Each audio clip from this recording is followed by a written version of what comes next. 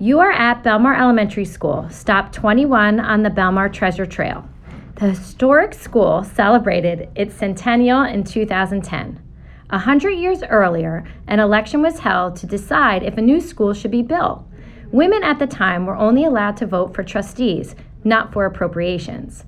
But with a vote of 99 for and 97 against, an exciting margin of 2 votes led to the new school, which was constructed at a cost of $57,000. High school students originally attended the school, but in 1912, it became the elementary school it is today.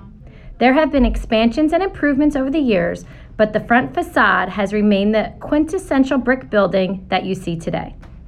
The playground on the north side is a special area dedicated to the memory of 6-year-old Avielle Richman, a first grader who died December 14, 2012, in the Sandy Hook school tragedy in Newtown, Connecticut.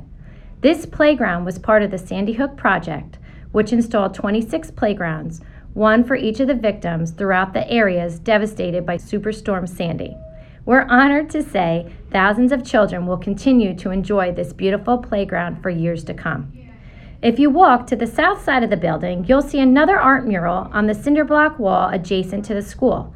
The image was created by the winner of a 7th grade design contest and painted by muralist Laurie Tobia with the assistance of 8th graders.